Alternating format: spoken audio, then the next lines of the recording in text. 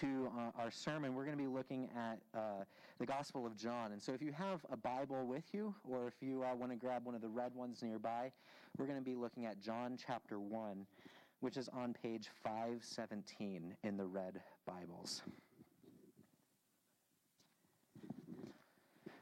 I mentioned we're continuing our sermon series through Advent. We're calling it Hope Has Come.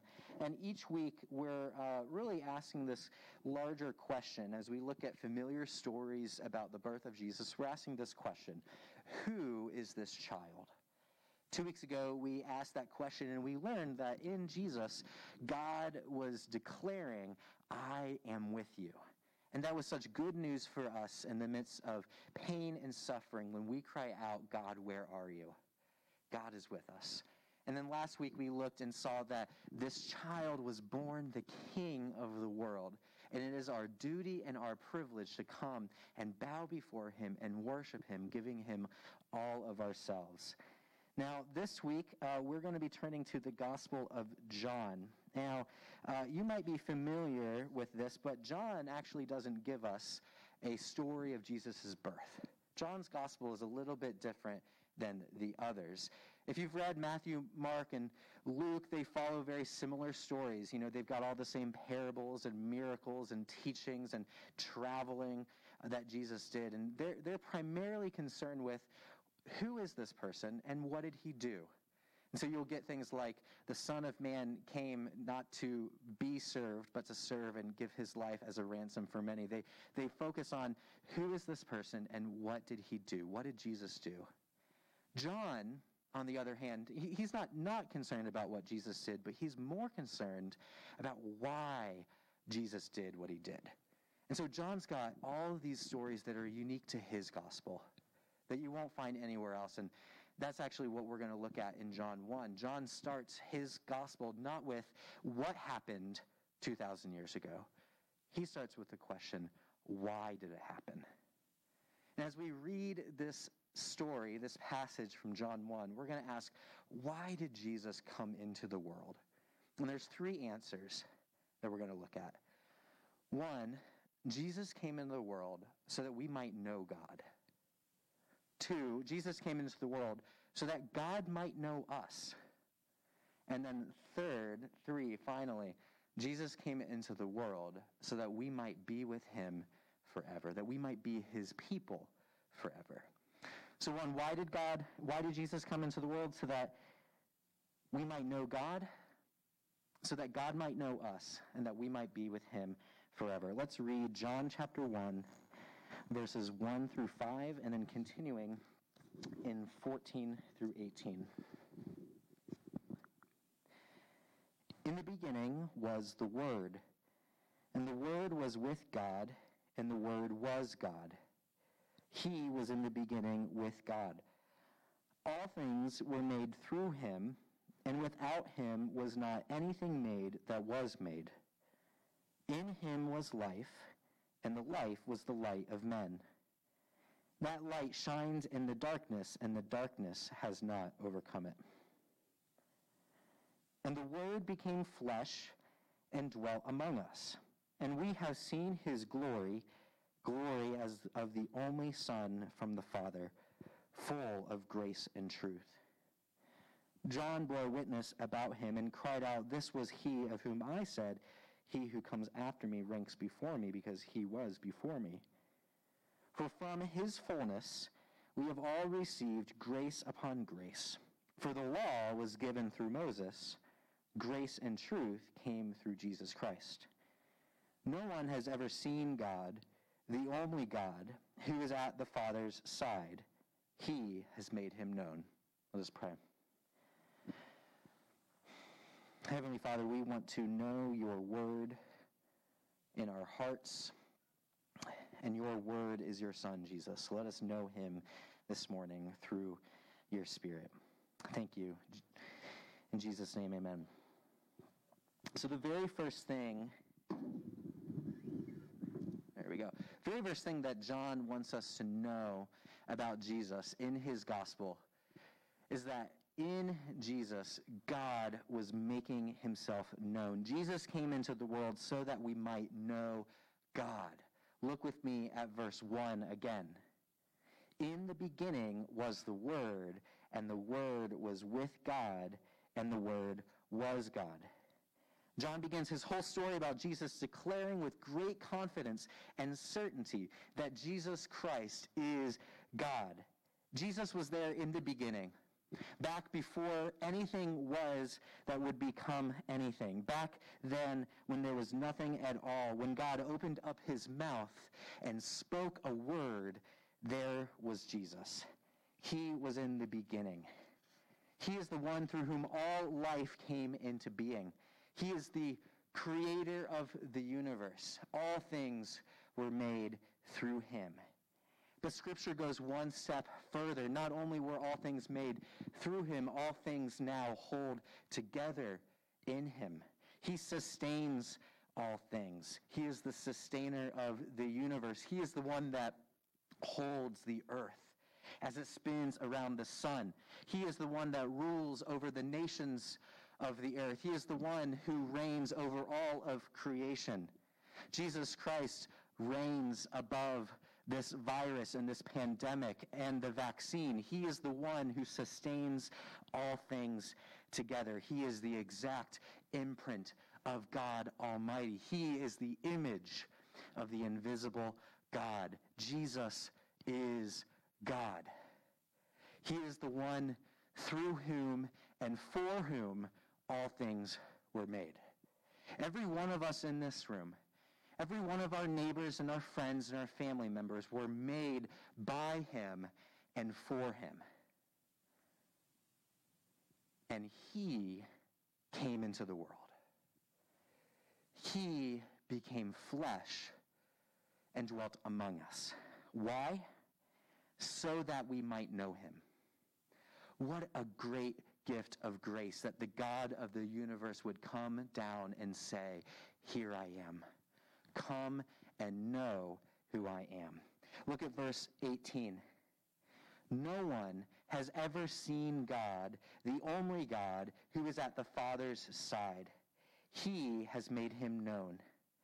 Jesus Christ has come into this world so that we might know who this God is. No longer do we have to search in vain, striving after answers to life's deep questions. God has made himself known to us. Through Jesus, we can know who God really is. Do you remember having your first crush? Back in 4th grade, I think one of my first crushes, her name was Melanie, and I was very nervous about talking to her. And so, come around Valentine's Day, I had a friend deliver a note that I had written for Melanie, because I couldn't go talk to her. And, the note said, "Will you be my Valentine, yes or no?" And I wasn't the one, I couldn't go and talk to her. But I was thankful to have this middleman, this friend who could go and talk. And I was shy, and, I didn't actually grow out of that for a while, because in college, when I first saw Sarah, I could not muster up the courage to go talk to her either. I just thought, oh, man, she wouldn't talk to me. So I would, I'd become friends with her friends, and then I'd ask her friends about who she was. Or I'd ask my friends to go and become friends with her, and then ask my friends about her. I couldn't do it. But I wanted to know about her. I was attracted to her. Eventually over time, I built up that courage. But for a while, I could only know Sarah through someone else. I only knew of her sort of secondhand knowledge. This middleman had to go between Sarah and I. And it wasn't until I had that first-hand account of becoming Sarah's friend that I truly get to know who she was and enjoy her presence. For generations, God's people had only interacted with God through middlemen. Prophets were sent to deliver God's word to the people, or priests were risen up so that they could bring the prayers of the people before God. Even today, if you think of Islam, their founder, the Prophet Muhammad, he's only a prophet. He only claims to speak on behalf of God. Or even think of Mormons. We've got plenty of Mormon neighbors in this area. And their founder, Joseph Smith, the prophet Joseph Smith, he does not claim to be God. He claims to speak on behalf of God. But with Jesus, we have first-hand knowledge. Jesus doesn't claim to speak on behalf of God. Jesus is God. He is no middleman. He is God himself. Look, this morning I want to say, if you're here or if you're watching at home or listening on the podcast after, and you've been struggling to know who this God might be. Maybe you grew up with some image of God as a vengeful, wrathful, power-hungry guy. Or maybe you grew up with possibly a distant parent and you've projected that on God and you've always wondered, who is this guy? Who is God? Maybe you've just questioned a lot of things and have been looking for answers. This morning, I want to tell you that Christmas is an invitation to come and to know God. When we look at Jesus, we see God. When Jesus speaks, they are God's words. When Jesus acts, they are God's actions. When we go to Jesus, we can know what God is like and who he is. The heart of Jesus is the heart of God. When Jesus is angry at injustice, God is angry at injustice. When Jesus fights to get rid of oppression, we see God fighting to get rid of oppression. When we see Jesus gathering the outcast, we see God gathering the outcast. Jesus' heart, which is for the broken and the hurting, is God's heart. So come and meet Jesus this Christmas. But this leads me to my second point. Jesus didn't come into the world only to let us know who God is. Jesus came into the world so that God could know who we are. That sounds a little strange, but let me clarify that for you. Jesus came into the world so that God might know who we are. Look with me at verse 14. Jesus is God. He is fully God, but he is also fully man. This is what verse 14 says. And the Word became flesh and dwelt among us. That word, dwell, is like setting up camp. It's when someone establishes a home, settles down, moves into the neighborhood. Jesus took on flesh and moved in. Yes, he is fully God, but now he is fully man. He had flesh and blood. He grew up from a little child into a man. Throughout his life, he had experiences just like you and I. All the little things that we go through as human beings, Jesus also went through. Jesus was not like God wearing a mask. He was fully man, and yet also fully God. One author put it this way: Jesus would wake up with bedhead. He had pimples at 13. He would never have appeared on the cover of Men's Health. No, I wouldn't either. He came as a normal man to normal men. He knows what it is to be thirsty and hungry, despised and rejected, scorned and shamed, embarrassed, abandoned, misunderstood, falsely accused, suffocated, tortured, and killed. He knows what it is to be lonely. His friends abandoned him when he needed them most. Had he lived today, every last Twitter follower and Facebook friend would have unfriended him when he had turned 33. He, who will never unfriend us, went through it all. Jesus was fully man and experienced everything that you and I have experienced or could possibly experience. And yet, in all of that, he was without sin because he was still fully God. God is pure light, and in him there is no darkness at all, but that doesn't stop him from sympathizing with us. Hear what the author of the book of Hebrews says about this Jesus who can identify with us. He says this: "For we do not have a high priest who is unable to sympathize with our weaknesses, but one who in every respect has been tempted as we are, yet without sin." Because Jesus was fully man and had experienced what we've gone through, he is able to sympathize with us. Now, I've never been the best at the English language or grammar. I'm thankful that my wife edits my sermons every Saturday before I preach. But I always, as I'm preparing, have the dictionary up on my computer because I have to look up words all the time. And when I hit the word sympathize, I always have to think, all right, remind myself again, what's the difference between sympathy and empathy? You know what the difference is? So I looked it up. Merriam-Webster says this. The difference between sympathy and empathy is this. In general, sympathy is when you share the feelings of another, whereas empathy is when you understand the feelings of another, but do not necessarily share them. Sympathy is sharing the experience with someone, and empathy is just merely understanding what they're going through. Look, you can read books and articles.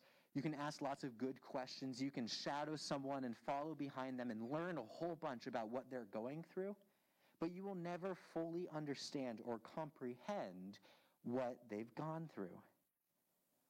You will not fully be able to sympathize with someone until you go a little bit further. I love this quote from the book To Kill a Mockingbird that helps shed light on what it means to be sympathetic. So in the book, Atticus Finch, the father, is talking to his daughter, Scout, and he says this: "If you learn a simple trick, Scout, you'll get along a lot better with all kinds of different folks. You never really understand a person until you consider things from their point of view, until you climb into their skin and walk around with it." So similar to the idea of walking a mile in your shoes, Atticus is saying that you don't truly know what they're going through. You won't truly share in their experience until you get into their skin, that you become like them so that you can experience what they can experience and you can share in their sufferings. John is saying that the Word of God put on flesh. He stepped into our skin. He lived among us. He doesn't just know on some ideal concept what we're going through. He's gone through it himself. This is why we celebrate Christmas. Jesus came into the world so that he might be fully man, so that he wouldn't just understand what we're going through, but would experience it himself. Isn't this crazy? When I first thought of this idea that before Jesus came into this world, the omniscient God who knows everything needed to know one more thing. He needed to know what we're going through. The omniscient God needed to know what you and I go through. And so he came into this world. He took on our skin, flesh and blood, pain and suffering, so that he could know who we are. He needed to know what it felt like to be tired. He needed to know what it felt like to be drained, at the end of your rope, exhausted. He needed to know what it felt like to be lonely and abandoned, to feel unloved. He needed to know what it felt like to be embarrassed and humiliated, laughed at and mocked. He needed to experience weakness. Why? So that when we feel weak, when we run up against our limitations, when we feel abandoned and alone, that we can have certainty right there that we can go to Jesus and he knows what we're going through. He will sit with us. He will share in that pain with us. He will identify with our suffering. If you've ever felt that God was emotionally distant or didn't care personally about you, Christmas says otherwise. Jesus came into the world so that he might know what you are going through, so that you can come to him and he would sit with you and be your friend forever. So how do we know that if we come to Jesus with all of that baggage, how do we know that he'll actually sit with us? Didn't I say Jesus is God and God is pure light and in him there is no darkness at all? How can we know with certainty that when we come with all of our baggage that he won't abandon us? Well, that leads me to my third point. Jesus came into the world so that we might know for certain that we will be God's people forever. Our default and natural way of interacting with God and dealing with God works like a contract. I'm not saying this is how it should work, but I think this is how we default operate. It's a contract. Each party, we think, has agreed to certain terms and services. As long as we keep both of our sides of the account, then things work out just fine. This is a kind of agreement. It's transactional. We have transactional relationships all around us. Think of a landlord who writes up a lease and then the tenants sign it. And so each people have a side of the story. If the tenant gives the rent and keeps up the house, then the landlord will let them live there and provide the services that the tenant needs. Or just think about going grocery shopping. We all need food, and grocery stores have food. And so you go there and you say, hey, I need a bag of chips. And Giant Eagle says, all right, that'll be $1.50. So I give Giant Eagle money, and they give me food that I need. But with transactional relationships, you always want the best deal. So if I learned that like Aldi is selling that same bag of chips for 79 cents, well, I'm going to start shopping at Aldi. See, transactional relationships work, but they can't be deep personal relationships. No parent in their right mind and heart would ever consider trading in their child for a newer and better model. You know, maybe we might be tempted to think that, but no, never. A relationship between a parent and child is a personal relationship, not a transactional relationship. Personal relationships aren't transactional. In the days when Jesus came into the world, however, most of the people viewed their relationship with God not as personal, but as transactional. Look, they were operating under the assumption that God had given them these rules, these commands. Think the 10 Commandments. They called it the law. And if they obeyed the law, then they thought that God would bless them. And they had good reason to think this way. Back in Exodus, at the very beginning of the law, God says, if you will indeed obey my voice and keep my commands, I will be your God and you will be my people forever. It makes sense that they operated under that assumption, transactional. I keep my side of the deal, God will keep his side of the deal. That's what Jesus' neighbors were operating under. And today we have a similar story, especially around Christmas time.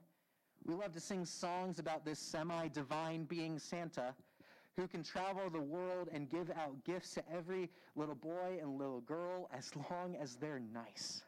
Right? We sing this song. Would you finish this song for me? He's making a list. He's checking it twice. He's going to find out who's been transactional. Look, if you've been a nice kid, then Santa's going to give you presents. But if you've been a naughty kid, Santa's going to give you coal. That's what we teach our kids through those songs. He's making a list and he's checking it twice. I think a lot of people, even today, operate under this assumption with God. That God is sitting up in heaven with his binoculars, watching everything you do. And when he sees you be naughty and mess up, tick. But if he sees you do something good, good deed, volunteer work, service work, tick on the good side. He's making a list. And so one day in this operation, we're going to stand before the pearly gates, and God's going to come out with his long list and say, all right, Jeremy, let's look at what you've done. And he pulls out that scale, and on one side of the scale, he puts all of my bad deeds. And on the other side, he puts all of my good deeds. And I'm just praying, hoping that my good deeds outweigh my bad deeds. Because if I'm good enough, then I'll come in, right? But if I'm bad enough, well, then I'll go to the bad place. You know, I don't think any of us actually believes that, but I think deep down we do. That God is somewhat like Santa, keeping a record of our rights and our wrongs, and he'll either bless us or curse us. But friends, we celebrate Christmas because Jesus came into the world to give us the assurance that we will be blessed forever. to give us the assurance that we will be God's people forever, that he will always be our friend that will sit with us, that he will always draw near to us and let us know who he is. And here's what that assurance is. There has been a new day dawning. Grace is here. Look at what John says. He says, the law came through Moses. This is in verse 16. For from his fullness we have all received grace upon grace. For the law was given through Moses, but grace and truth came through Jesus Christ. The law came through Moses, but there is a new era with Jesus. Grace has come. And what is grace? Grace is unmerited favor, unearned blessing, and undeserved gift. It means that the blessings that we are looking for through our obedience, that promise to be God's people forever, that is our gift. We receive it freely by grace through faith. Christmas is the only birthday celebration where, rather than all of us bringing gifts to the one being celebrated, the one who is celebrated gives gifts to us. Jesus came into the world so that we might be God's people forever. Not because of anything we have done or could do, but wholly on what Jesus has done for us. And it's not as though those demands of obedience have gone away. The law is not ignored. Jesus came to fulfill the law. I said earlier that Jesus became man like us in every way, yet without sin. He was fully man and fully God. That means he perfectly obeyed the law. That means when you and I couldn't, he was obedient. He completely fulfilled what the Father demanded of us. And he merited for us all of those blessings. When we receive this wonderful gift, by faith, not by works, then we stand before those gates and before those scales with all of our bad deeds wiped clean. And the good deeds are weighed down with countless number of merits, stamped each one with Jesus' name. He did everything for us, and he credits that to us. So that standing before God, he looks at us and says, well done. Come in because of my son. This holiday season, we celebrate that Jesus has come into the world. And there's 3 reasons why he did that. The first was that so we might know him. Maybe you're a skeptic, and this whole Christmas story seems so far-fetched. But deeper than that, maybe you've thought that this idea that there's a God out there who cares for you is just stupid. Or maybe you've asked, why should I care about knowing this God? Christmas is an invitation to come and see who God is, to come and hear his words, to come see his actions, and to come and receive him for who he is. He is gentle and compassionate, and he will welcome you to himself. He's waiting for you. But Christmas is also an invitation for those of you who maybe aren't skeptical but are hurting today, who are in suffering and pain. Christmas is an invitation to bring all of that to the cross. Because at the cross, you will find Jesus who knows what you're going through. He has been hurt. He has suffered. He has been humiliated. And he knows and will sit with you in that time. So come to him. And whether you're a Christian or not, Christmas is such a great time to remind ourselves that our standing before God is not on anything we could do, but wholly on the basis of Jesus' life and death in our place. This season is an invitation to come and remind yourself again of the greatest gift that the world has ever seen. Receive it by faith. Trust in him this holiday season. Rest on his finished work on your behalf, and know that you, in Christ, are God's people forever. Let us pray. Heavenly Father, we do not deserve your grace. And yet you've come down into the world, bringing light into the darkness. You sent your Son so that we might know who you are, and so that you might know who we are in everything that we're going through, Lord. And ultimately, Lord, you sent your Son so that we could be with you forever. Let us not forget in the midst of the hustle and bustle this season, in the midst of the traveling and the visiting of neighbors and friends, Lord, what is the purpose and meaning behind all of this? It's that you have given us the greatest gift of all. Let us worship your Son. In his name we pray. Amen. Every week in the season of